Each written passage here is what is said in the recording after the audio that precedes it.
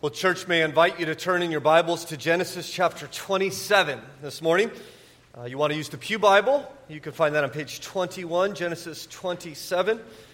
And I do want to encourage you, as I like to, especially when we're taking care of these narratives, these stories, it's going to be very, very helpful for you to have a copy of God's Word open. We're going to do 40 verses this morning, verse by verse. And so you will stay engaged, I trust, more easily if you have God's Word open before you. Of course, the reason why we're studying Genesis 27 and a man named Jacob is not because we want to become like Jacob, as that will be clear in a moment, but rather we're studying God's plan of redemption. So, Genesis begins with God creating all things. He is the ruler and creator and sustainer of everything, including you and I, and yet soon after that, humanity rebels against him, and so we go from creation to curse. Everything falls apart as the pinnacle of creation rejects its creator and goes its own way. And yet God, in his great grace and mercy, has a plan to redeem humanity. In fact, redeem all of creation.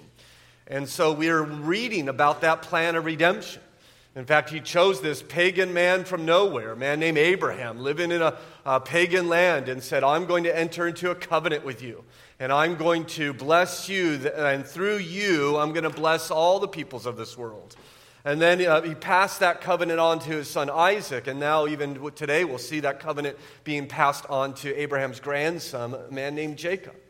That God is responding to the curse by entering into a covenant of grace, and that he might redeem sinners and glorify himself. And he's going to do so through the lineage of this man Jacob, whom we are studying this winter. And so with that kind of refresher as to why we're studying these passages, hear now the word of God from Genesis 27, beginning in verse 1. When Isaac was old and his eyes were dim so that he could not see, he called Esau, his older son, and said to him, My son. And he answered, Here am I. He said, Behold, I am old. I do not know the day of my death. Now therefore take your weapons, your quiver and your bow, and go out to the field and hunt game for me, and prepare for me delicious food, such as I love, and bring it to me that I may eat, that my soul may bless you before I die. Now Rebekah was listening when Isaac spoke to his son Esau. So when Esau went to the field to hunt for game and bring it, Rebekah said to her son Jacob, I heard your father speak to your brother Esau. Bring me game and prepare for me delicious food that I may eat it and bless you before the Lord before I die. Now therefore, my son, obey my voice as I command you. Go to the flock and bring me 2 young goats so that I may prepare for them delicious food for your father, such as he loves. And you shall bring it to your father to eat so that he may bless you before he dies. But Jacob said to Rebekah his mother, Behold, my brother Esau is a hairy man, and I am a smooth man. Perhaps my father will feel me, and I shall seem to be mocking him and bring a curse upon myself and not a blessing. His mother said to him, Let your curse be on me, my son. Only obey my voice and go, bring them to me. So he went and took them and brought them to his mother, and his mother prepared delicious food, such as his father loved. Then Rebekah took the best garments of Esau, her older son, which were with her in the house, and put them on Jacob, her younger son. And the skins of the young goats she put on his hands and on the smooth part of his neck. And she put the delicious food and the bread, which she had prepared, into the hand of her son Jacob. So he went in to his father and said, My father. And he said, Here am I. Who are you, my son? Jacob said to his father, I am Esau, your firstborn. I have done as you told me. Now sit up and eat my game, that your soul may bless me. But Isaac said to his son, How is it that you have found it so quickly, my son? He answered, Because the Lord, your God, granted me success. And Isaac said to Jacob, Please come near that I may feel you, my son, to know whether you are really my son Esau or not. So Jacob went near to Isaac, his father, and who felt him and said, The voice is Jacob's voice, but the hands are the hands of Esau. And he did not recognize him because his hands were hairy like his brother Esau's hands. So he blessed him. He said, "Are you really my son Esau?" He answered, "I am." Then he said, "Bring it near to me that I may eat of my son's game and bless you." So he brought it near to him and he ate. And he brought him wine and he drank. Then his father Isaac said to him, "Come near and kiss me, my son." So he came near and kissed him. And Isaac smelled the smell of his garments and blessed him and said, "See, the smell of my son is the smell of the field that the Lord has blessed. May God give you the dew of heaven and the fatness of the earth and plenty of grain and wine. Let peoples serve you and nations bow down to you. Be Lord over your brothers, and may your mother's sons bow down to you. Cursed be everyone who curses you, and blessed be everyone who blesses you." Our Father, we're thankful for your word. I believe it reveals our heart to us, and even more so reveals your grace, your sovereign, overruling grace. And so speak to us now through it, we pray, in Jesus' name. Amen. William Shakespeare, of course the greatest English playwright, often wrote tragedies. In fact, most of his plays are tragedies. Usually in a tragedy you have a hero, and typically someone with great virtue is yet overcome by some vice in his life. And so we have, of course, Romeo and Juliet and King Lear and Julius Caesar, Hamlet, and I think my favorite would be Macbeth. Macbeth, if you're familiar with the story, is a noble man of great courage. He's a man of incredible loyalty, and yet he has this desire for power. And he gives in to such temptations, which leads to this incredible sin, which follows into this crippling guilt and eventually leading to utter ruin. There's a line that Shakespeare writes that I think is beautiful and powerful when he says, "Life is but a walking shadow, a poor player that struts and frets his hour upon the stage and is heard no more. It is a tale told by an idiot, full of sound and fury, signifying nothing." Well, Shakespeare, who was famous for writing these tragedies, did not invent them. Perhaps he was inspired to write them based upon his knowledge of Scripture. You see, the Bible is full of tragedy. It's full of individuals who indeed have some virtue, don't they? And yet they are overwhelmed by some sin in their life, which leads to ruin. Genesis 27, of course, is one of the many examples we find in the Bible that we might even say as we read this story, something is rotten in Beersheba. Yeah? And yet, thankfully, as we see, sin does not win the day. You see, in Scripture, we'll leave Shakespeare's motif, and we'll see in the end, as we shall see today, that though our sin be great, God's grace is greater still. We see four characters in the tragedy before us, all of whom contribute to their own sin, to the events that we see. Esau is scheming here to recover what he has already given away.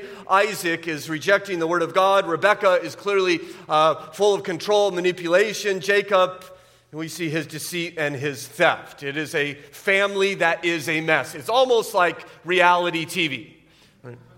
Right? I don't know if I'm not a big fan of reality TV, but there was a show I used to like. I don't know if you ever watched it. It's a show that you should have watched if you think you're a bad parent. It was called Nanny 911. You ever see that show? There's another one, Super Nanny, and the nanny comes into the family to fix the family, and like the 4-year-old smoking a cigarette, and the 6-year-old is spanking his dad, and you watch this show and you think, yeah, I'm a pretty good parent. I know what I'm doing. Right? And the whole family is just an utter wreck. It's just a mess. Well, 4,000 years ago, they didn't have reality TV. They had Scripture, okay? And so we're going to look in on this family. This is reality. This is a true story. It's not a fable. This actually happened. And this is one of the many, many stories in Scripture. You might be surprised to hear this, especially if you're not a Christian. This is one of the many, many stories in Scripture where sin is on center stage. Because I think we come to the Bible and read the Bible and we expect the religious people to be doing God's will. And then you got the sinful people out here, outside the family of God, outside the people of God. And to be perfectly honest, it's usually the opposite. It's usually the people of God who are mired in sin and transgression. We're kind of schooled to think you got, white hat and black hat, right? You got the good guys and the bad guys. You got the dark side and the light side. Well, we find out that most of the time the people of God are on the dark side. They are really wicked people doing terrible things. And yet God's mercy, God's plan is accomplished despite them. Perhaps even through their sin. In fact, we not only see 4 characters, there's actually a 5th. He's working behind the curtain, if you will. It is our God who accomplishes his sin. Not his sin. Clearly, that's a misstatement. God forgive me. Accomplishes his plan despite our sin, I should say. And when I say that God accomplishes his plan despite our sin, please don't misunderstand me. I'm not saying God approves of sin, that God minimizes sin, or that even God erases the consequences of sin. But our sin, please understand this, and you might be encouraged by this if your life or family is just messed up because of sin. Our sin, your sin, will not stop God's determination to redeem a people and to glorify his name through grace. We might even call it sovereign grace, overruling grace, that in the midst of rebellion, God works to accomplish his plans through sinners. The first sinner on the stage is none other than the patriarch Isaac himself. As you see, first of all, Isaac's rebellion. Now, I want to just refresh us. We studied Genesis 26, I think, 3 weeks ago, and we ended on a high note with Isaac. Remember? He had a peace treaty with Abimelech. He built an altar. He planted a church, if you will. He's got his family. He's got his job. He's got his church. He's worshiping God. Everything's going well. He's got the covenant promises now of God passed on to him, and yet it seemed time has passed. In fact, decades have passed when we get to Genesis 27, and he has been, the earnestness that he once had towards God seems to have dulled with the years and taken control of his life as he falls more and more in love with the comforts of this life. In particular, food is going to be Isaac's big issue. Now remember back in Genesis 25 when his 2 twin sons were born, Jacob and Esau, that Isaac loved Esau. Remember why? Because of the food that Esau brought him. Right? And now we see this attraction to food, fleshly desires, if you will, have a great hold upon this man of God. There in verse 1 we read, when Isaac was old and his eyes were dim so that he could not see, he called Esau, his older son, and said to him, my son. And he answered him, here am I. And here he is, he's bringing Esau to himself, and he's doing so because Isaac thinks he's dying. We know at this time he is 137 years old. He's an old guy, right? And the parts are breaking, okay? The oil is leaking, so to speak. And he thinks, I don't know how much time I have left. He actually, believe it or not, has 43 more years. Okay? He's got a lot of miles left on him. But he doesn't know that. He's gone blind at this point, and he thinks he's dying, and therefore, what does he want to do? He wants to pass on the patriarchal blessing, as you see in verse 3. Now then, take your weapons, your quiver and your bow, and go out to the field and hunt game for me, and prepare for me delicious food such as I love, and bring it to me so that I may eat, that my soul may bless you before I die. Now, this blessing that he wants to pass on is more than an inheritance. It's more than his possessions. It's if you will, it's a prophetic promise that will be honored by God.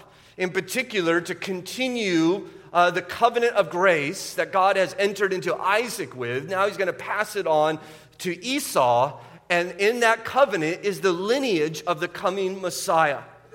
And so just as Isaac received this promise, like his daddy before him, Abraham, now he seeks to give it to Esau. Now these blessings, we know from other scriptures, are public events. They're big deals. These are celebrations. There's a feast that happens. You invite the neighbors and the servants so they can all bear witness to this. Right? We see this in Jacob's life. When he dies in Genesis 49, he calls everybody together to pass on his blessings. Moses does something very similar. This is a public act.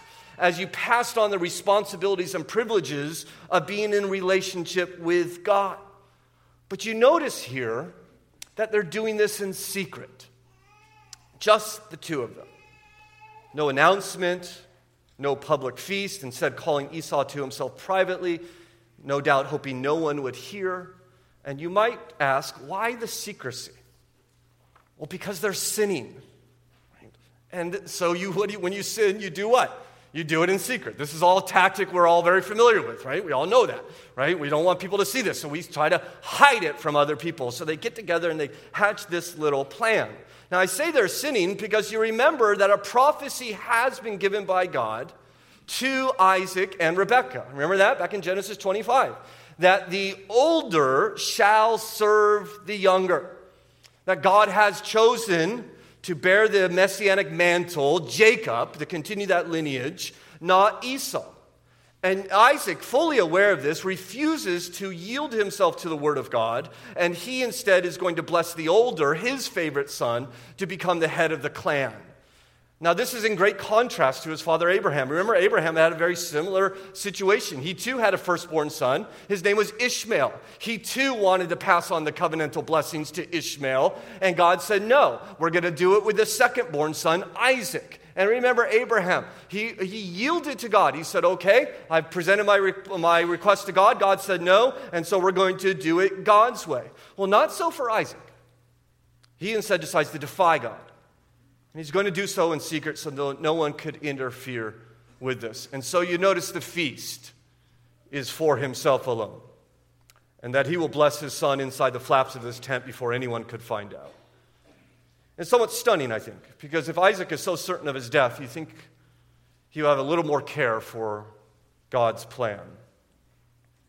One wonders if it is the worldly pleasures that have captured his heart as we see his delight in food. And it's not just here. In fact, 6 times in this passage you'll hear the phrase, delicious food, whom your father loves. 8 times you'll hear about eating. 7 times you'll hear about the game that is being brought. Isaac is setting himself against God because he wants something to eat. Just like his son Esau did, if you remember back in chapter 25. Give me some of that stew. Take my birthright. What do I care? And yet we think how silly and foolish this is, and yet I wonder how many times we actually do something very similar. That we toss away the sweetness of fellowship with Jesus for illicit passion, for forbidden acts. I wonder, Christian, are God's plans ever contrary to your desires? God says we're going this way, and you really want to go this way. Maybe the marriage is not working out as you hoped it would be. And so you're considering finding satisfaction elsewhere.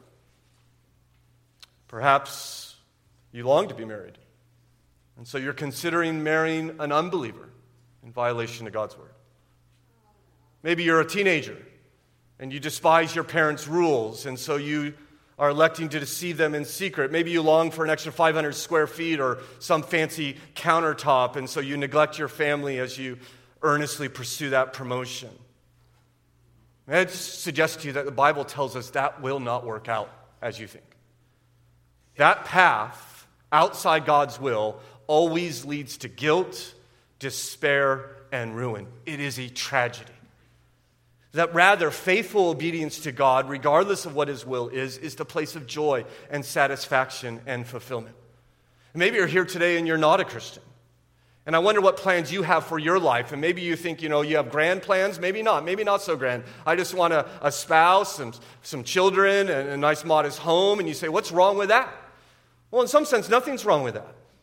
But let me suggest to you that God has created you so not that you might pursue your own agenda and your own ambition, but namely his. That is, of course, to reflect his glory and his righteousness, and to bring him your worship. I think it's helpful for us to be reminded that the essence of sin is not wickedness. The essence of sin is disregard for the one who has actually made you, the one who has claims upon you.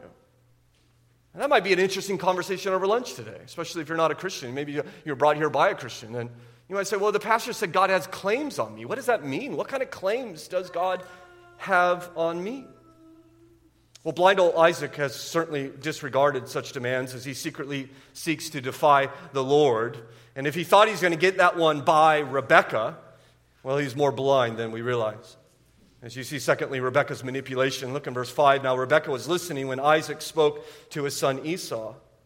Right? So he's under surveillance. And the tent flaps aren't very thick, and we know that the old man's blind. He may be a little hard of hearing, and sometimes when you get hard of hearing, the volume, it goes up, right? And so maybe it's not as secret as he actually thinks, and so she hears it all. She calls Jacob to herself and hatches her own plan, as you read on in verse 5. So when Esau went out to the field to hunt for game and bring it, Rebekah said to her son Jacob, I heard your father speak to your brother Esau. Bring me game and prepare for me delicious food that I may eat it and bless you before the Lord before I die. Now, therefore, my son, obey my voice as I command you. Go to the flock and bring me 2 young goats so that I may prepare from them delicious food for your father, such as he loves. And you shall bring it to your father to eat so that he may bless you before he dies. So there's a whole scheme of her own. It would be nice, wouldn't it, if we read, she called Jacob and said, son, your dad is sinning against the Lord. Let's pray for him. Right? It would be nice, wouldn't it, if we read when she heard her husband, her heart was broken, that Isaac had set himself against God's will. Or maybe it would be nice if we read, and Jacob said to his mother, fear not, mother, God's plans will come true despite our dad's sin. But no, sadly, they too are not concerned with God, are they? They want their own schemes, just as Isaac did. You got Esau obeying the voice of Isaac, Jacob obeying the voice of Rebekah, and no one obeying the voice of God. So she sent Jacob out to slaughter a couple goats. She is going to prepare a counter feast. Evidently, she's an incredible cook because she can make goat even taste good. We're going to trick the blind old fool, she tells her son. We're going to get that blessing for you. And yet Jacob hesitates, not because he has any moral problems of deceiving his father, but rather he has concerns if he can actually pull it off. As you see in verse 11, but Jacob said to Rebekah, his mother, behold, my brother Esau is a hairy man, and I am a smooth man. Perhaps my father will feel me, and I shall seem to be mocking him and bring a curse upon myself and not a blessing. So he fears getting caught. Right? This might turn on its head. I might not only not get a blessing, but I might get a curse instead. See, he's not worried about the sin at all. He says, I want to sin. This is a good plan of sinning, right? But I don't want the consequences. Rebekah has an answer, doesn't she? She says, don't worry, my son, I'll take the consequences. These stunning words in verse 13. His mother said to him, let your curse be on me, my son. Only obey my voice and go bring them to me. She perhaps would have done well to think twice about uttering that statement. We can't be sure, but it is interesting that by the end of this day, the whole family is destroyed. And in particular, she will send her favorite son away, which she thinks for just a few days. And a few days will turn into a year, which will turn into 7 years, which will turn into 14 years, which will turn into 20 years. And she will never see her son again. In fact, the Bible will not even record her death. It will record the burial of Rebekah's maid, but not the burial of Rebekah. We'll never see her again in Scripture. As she utters these terrible words, let the curse be upon me. Well, she has quite the plan, as you see in verse 14. She's not done with her scheme. So he went out and took them and brought them to his mother, and his mother prepared delicious food, such as his father loved. Then Rebekah took the best garments of Esau, her older son, which were with her in the house, and put them on Jacob, her younger son, and the skins of young goats. She put them on his hands and the smooth part of his neck. And she put the delicious food and the bread, which she had prepared, into the hands of her son Jacob. Right? She's thought through all the details. Right? And so if you're going to sin, you need to think through the details. Right? You need to plan beforehand what you're going to say if you're caught, right? You need to lock the door, right? You need to make sure that no one's going to find out, right?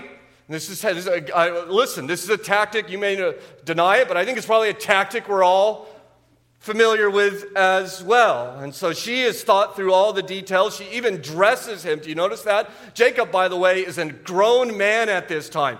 I love my mother, but if she's dressing me as an adult, we got a whole other problem. Okay? I mean, it's ridiculous. There in his older brother's clothes, with goat skin tied on his neck and his hands. His mother shoving a steaming pot of spiced goat there right before him, shoving him towards her father while she hovers in the background. I mean, this man must be hoping, please, no one walk in and see me like this. It's utterly absurd. And yet there is a deeper absurdity here, because I think, although the text is not explicit, I would speculate that there is no doubt that Rebekah is in some way comforting herself in thinking that the word of God is on her side.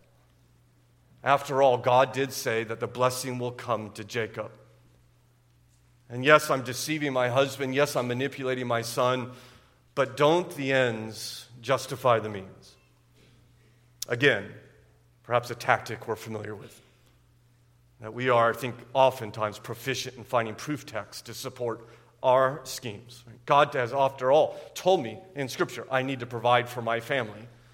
And so I'll fudge on my taxes and withhold my tithe. God, He has told me that love the one that you're going to marry, and I'm going to marry her anyways. And so certainly it's okay if I'm intimate before marriage. God wants to build His church clearly. He's told me as much. And so if I make up personal stories that never really happened to me in order to make the sermon a little bit easier to listen to, certainly that's okay. Right? See, please understand that God controls all things. And my brothers and sisters in Christ, He does not need your manipulations to actually accomplish His goals. Right? He will do what He has said to do. He doesn't need our schemes, and He doesn't need our plans. He certainly does not need our sin to fulfill His purposes. So let us stop justifying the sin in your life as if we are helping God accomplish what He wants. Instead, we ought to repent and do what God has called us to do. Well, Rebekah, she wants this control, now demanding her grown son to obey her, dishonor God, and he seems willing to do so. He enters his dad's tent in this Halloween costume he's wearing, carrying this mouth-watering plate of goat, and he seeks to deceive his father. As you see the third character in this tragedy, Jacob, and his deceit. Jacob and his deceit. Look in verse 18. So he went into his father and said, "My father." And he said, "Here am I. Who are you, my son?" Isaac clearly senses something is wrong. In fact, there will be 5 times in which he will question the identity of Jacob. But Jacob, as we know, and we'll see further as we study his life, is quite the deceiver. I mean, he excels at lying. And he will, you could count him if you will. We did so in our family worship last night. He repeatedly lies to his father, beginning here in verse 19. Jacob said to his father, "I am Esau, your firstborn. I have done as you told me. Now sit up and eat of my game, that your soul may bless me." This raises a question in Isaac's mind. If you're Esau, how did you get this meal so quickly? The answer is shocking, isn't it? There in verse 20, but Isaac said to his son, "How is it that you have found it so quickly, my son?" He answered, "Because the Lord your God granted me success." Praise God, Dad. I went outside and the deer was standing right there. Right? And it almost just laid down. I walked up to it, killed it, and here I am. All glory be to God. He's sinning, and he's blaming Jesus for it. The Bible has a term for this. It's called blasphemy. And Jacob seems to have no qualms in committing it. Well, Isaac's not quite buying it yet, is he? As you see in verse 21, then Isaac said to Jacob, "Please come near that I may feel you, my son, to know whether you are really my son Esau or not." So Jacob went near to Isaac his father and felt him and said, "The voice is Jacob's voice, but the hands are the hands of Esau." And he did not recognize him because his hands were hairy like his brother Esau's hands. So he blessed him. You see that his sight is gone. His ears still work. His ears tell him the truth, don't they? But he ignores what he hears and goes with what he feels. And again, I think, how often do we do the same? How often do we walk the path of foolishness, following not what we've heard, namely from God's word, but what we feel? We should let the Word of God be our instructor. We should listen to what comes in our ears through His Word rather than our feelings, which we so often follow into disobedience. And yet something is still not right. There's this vague disquiet in Isaac's heart, and he asks one last time for this man's identity. Verse 24, and he said, "Are you really my son Esau?" He answered, "I am." And so Jacob's lies are complete. The old man begins his private feast there, smacking his lips, wine dribbling down his beard, as you see in verse 25. Then he said, "Bring it near to me, that I may eat of my son's game and bless you." So he brought it near to him, and he ate. And he brought him wine, and he drank. The meal is over. The feast is complete. There remains one final test, verse 26. Then his father Isaac said to him, "Come near and kiss me, my son." So he came near and kissed him. And Isaac smelled the smell of his garments and blessed him and said, "See, the smell of my son is the smell of a field that the Lord has blessed." Evidently, Esau smells like a locker room. Right? And Isaac loves it. Right? Jacob smells like potpourri. Esau smells like an armpit. And here he is. "Oh, yeah, that's the smell of my boy." Right? And there he confirms this identity. It is the intimacy is shocking, isn't it? Can you imagine? Surely kissing his father in deceit would be too much. And yet, sadly, no. Jacob paves this path, aligning himself perhaps with Judas, who also betrayed the father with a kiss. Well, satisfied, Isaac now rests his hands upon the pseudo-Esau and blessed him from the depths of his soul. You notice three blessings you might identify there. First, a prayer for prosperity in verse 28. "May God give you the dew of heaven and the fatness of the earth and plenty of grain and wine." The dew would be the main source of irrigation, especially in the summer months in this arid land in which they live, be necessary for abundance. Fatness was a sign of abundance as well. Plenty of grain and wine he blesses. Secondly, he prays for a kingdom, doesn't he not? In verse 29, "Let the people serve you," he says, "and the nations bow down to you. Be Lord over your brothers, and may," note this, "your mother's sons bow down to you." He says, I'm praying for a kingdom. I'm praying that even nations will come and bow to you, including your brothers, namely your mother's son, that boy Jacob, right? Of whom he now rests his hands upon, unbeknownst to him. I mean, he's really backfiring against his father, isn't it? And then lastly, you see this clear link to the Abrahamic covenant of grace. And at the end of verse 29, he says, "Cursed be everyone who curses you, and blessed be everyone who blesses you." I mean, what a blessing this is. Fertile land, you'll become an empire, divine protection, a covenant with God. And you see what's happening is Jacob is receiving what God has promised to him from the very beginning. Right? He, not the older brother Esau, is the heir of the covenant of grace. And so here we find him, stealing that blessing.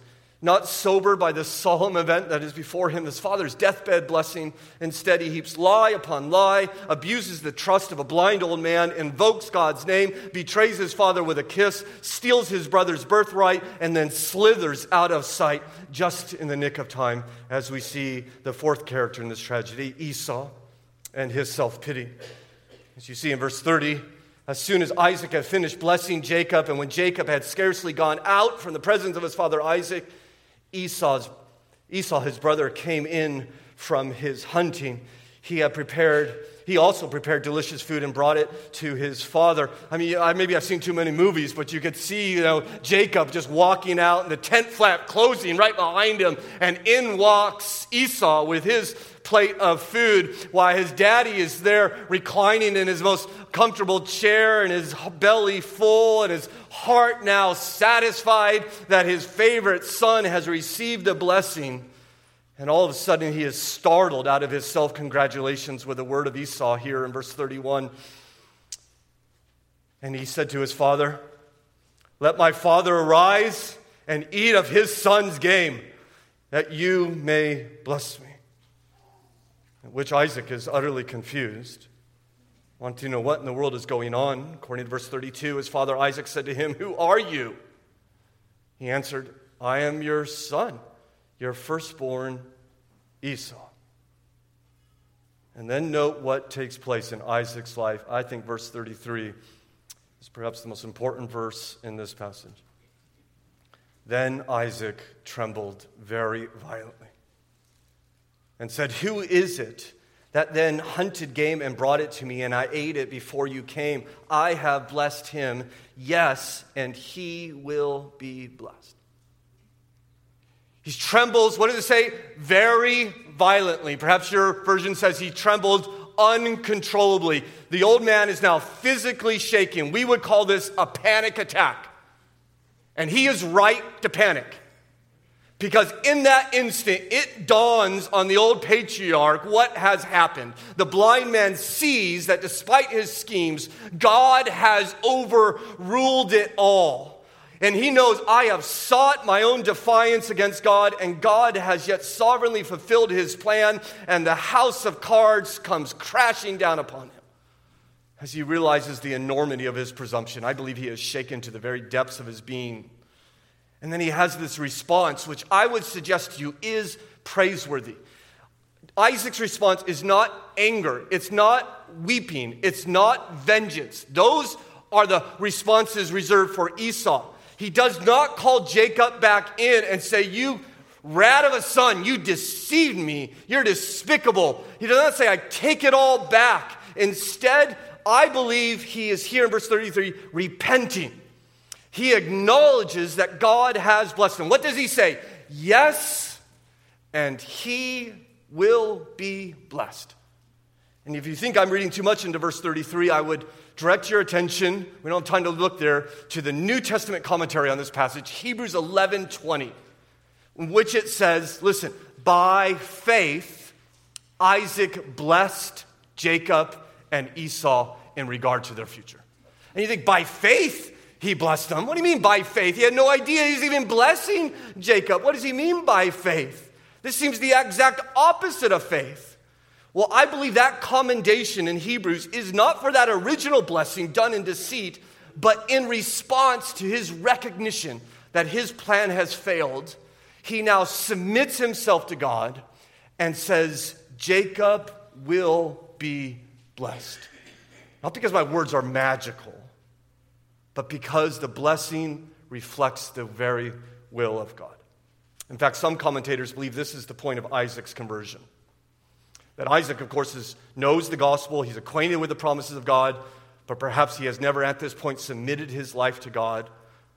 Whether that's true of Isaac, I don't know, but I know it is true of many.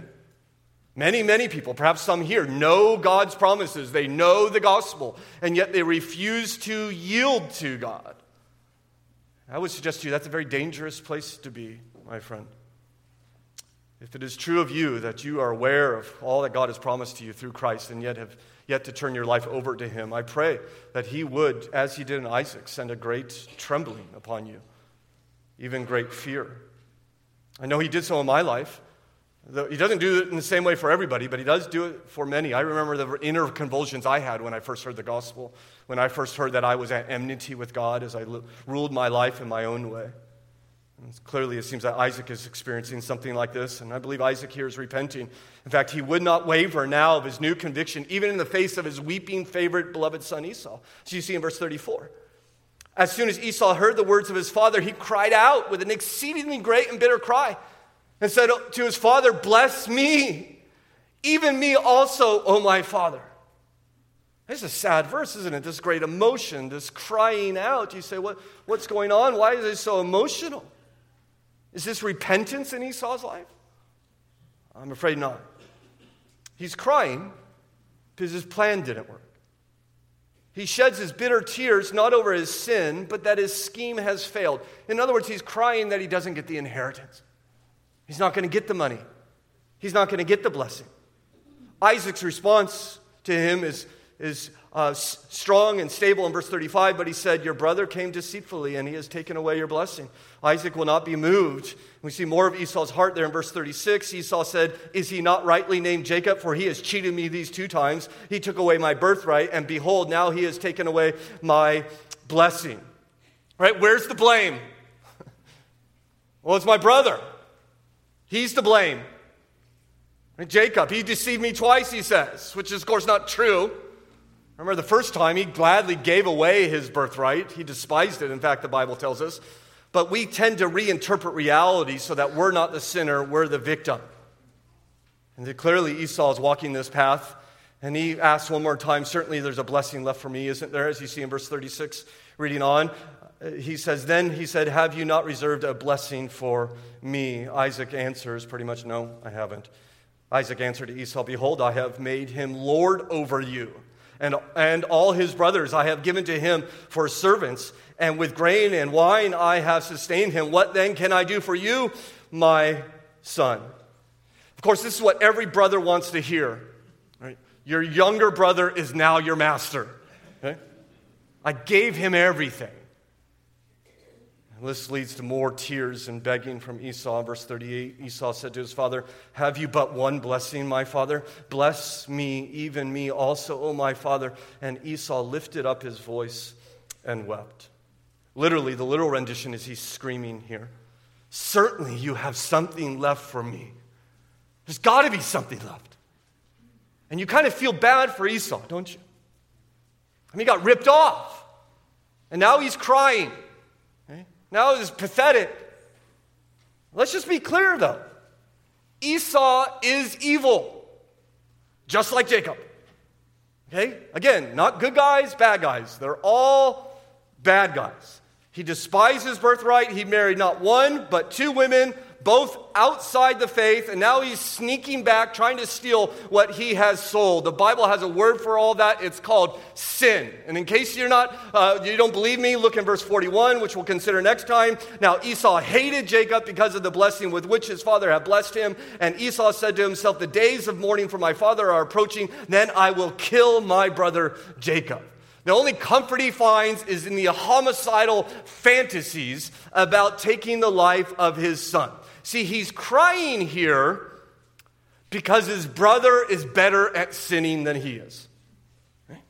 He got out-sinned. Right? Jacob's MLB when it comes to sin, Esau's still in the minors. Okay? And he got out-sinned. There's no God forgive me. There's no what have I done. Right? He's just crying because someone's better at sinning than he is. And let me just say, just because someone's crying doesn't mean they're a victim. It's clearly here. As he weeps not over his sin, but over the consequences of his sin. There's a big difference. You understand that. Weeping over your sin and weeping over the consequences of your sin are different. He should repent. He should seek forgiveness. You say, what could Esau do, you might ask? Or he asked Dad, do you have another blessing for me? Dad says, no, I don't have anything for you. But is there some place where Esau can be blessed? Remember what the blessing that Jacob received? Remember the very end of it?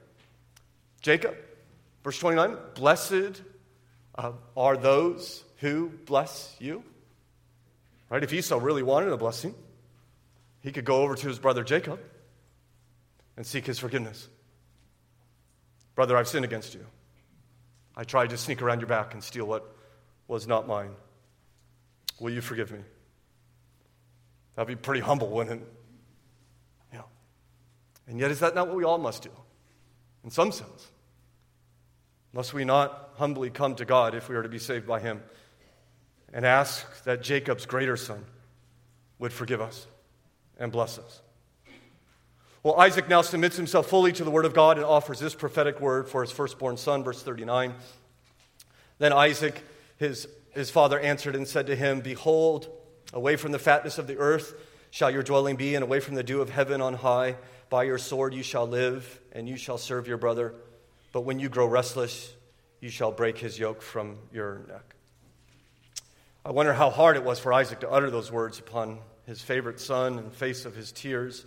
And yet he has put his own desires aside and now follows God's plan. He says, Esau, I'm afraid your destiny is not the dew of heaven and the fatness of the earth. Your destiny is want and need. In fact, Esau will become the nation of Edom, and they will settle down south and east of the promised land in a very arid area. And he says, you're going to live by the sword. You're going to be in constant conflict. Eventually, you're going to be subjugated by your brother. Of course, Jacob would lead to the nation of Israel, and Edom would be subjected by the Israelites under the reign of David.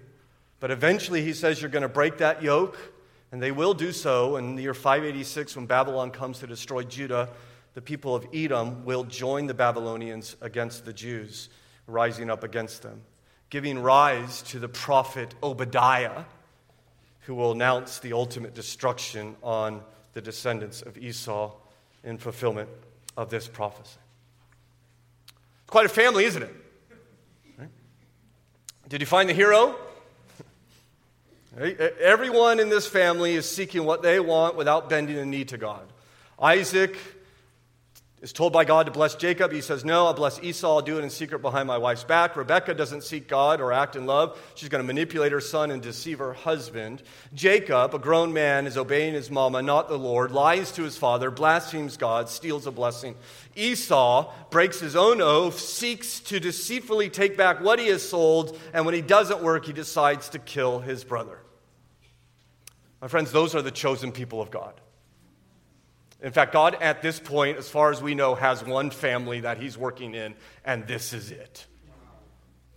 They are swimming in a sea of sin: ambition, envy, lying, coveting, malice, manipulation, stubbornness, theft, and utter stupidity. And yet, despite it all, God has, as you see, accomplished exactly what he said he would do. The younger will be blessed. Everyone's working on their own agenda, all doing it in sin. All of this leads, by the way, to terrible consequences. This family is destroyed at the end of this day. They'll never be brought back together. It is utter ruin upon them. And yet through it all, God's will is accomplished. His promises will not be stopped, even by our sin. That ought to give us great comfort. In the midst of a world full of sin, and even sin in our own life, God's intent to be good to you and kind to you and bless you, Christian, will not be stopped by even your own sinfulness. In fact, God often uses the wickedness of people to do exactly what he said they would do. We'll read later in Genesis 50 and verse 20, what they intended for evil, you intended for good. God uses our sin, Isaac's rebellion, Rebekah's manipulation, Jacob's deceit, Esau's indifference, to do exactly what he said he would do.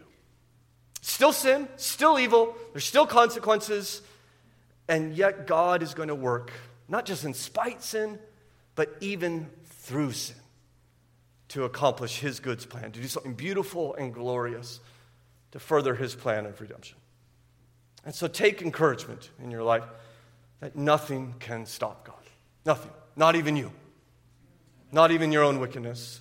Nothing will stop God's plan to bless you, Christian, to redeem you, Christian, to save you, Christian.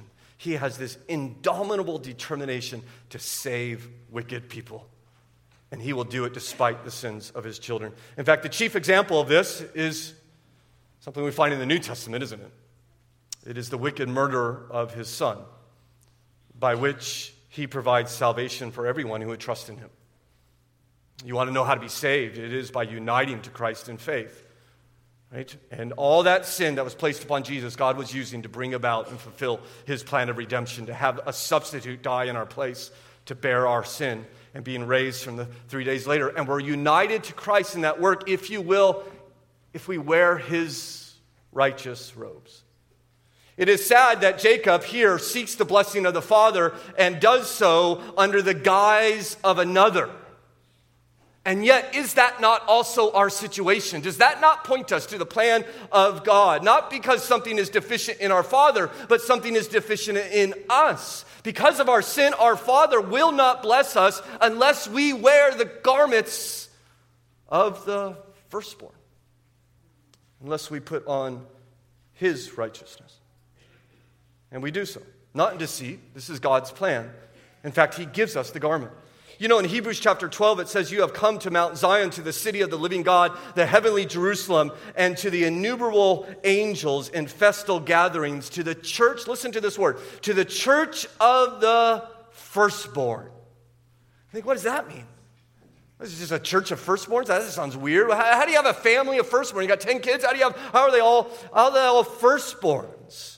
Well, in the family of God, though we're sinners, we all receive the blessing that is due to the firstborn child, but only if, like Esau, the firstborn loses his blessing. We might say that Jesus Christ dressed up as us and received the curse that we deserve so that we might dress up like Jesus and receive the blessing he deserves. Is this not what Galatians 3 tells us? That Christ redeemed us from the curse of the law by becoming a curse for us. For it is written, cursed is everyone who's hanged on a tree, so that in Christ Jesus the blessings of Abraham might come to the Gentiles, namely you and I. In fact, it reminds me of those careless words that Rebecca uttered. Remember, she said, let the curse be upon me. Are those not words that Jesus has echoed? Let the curse be upon me, Father, for all who would come to me. Our curse was borne by Jesus himself. And in that great tragedy and sin, they falsely accuse him, they beat him, they scourge him, they mock him, they spit in his face and nail him to a cross until he's dead. In the height of sin, unimaginable wickedness, God is achieving the greatest blessing imaginable.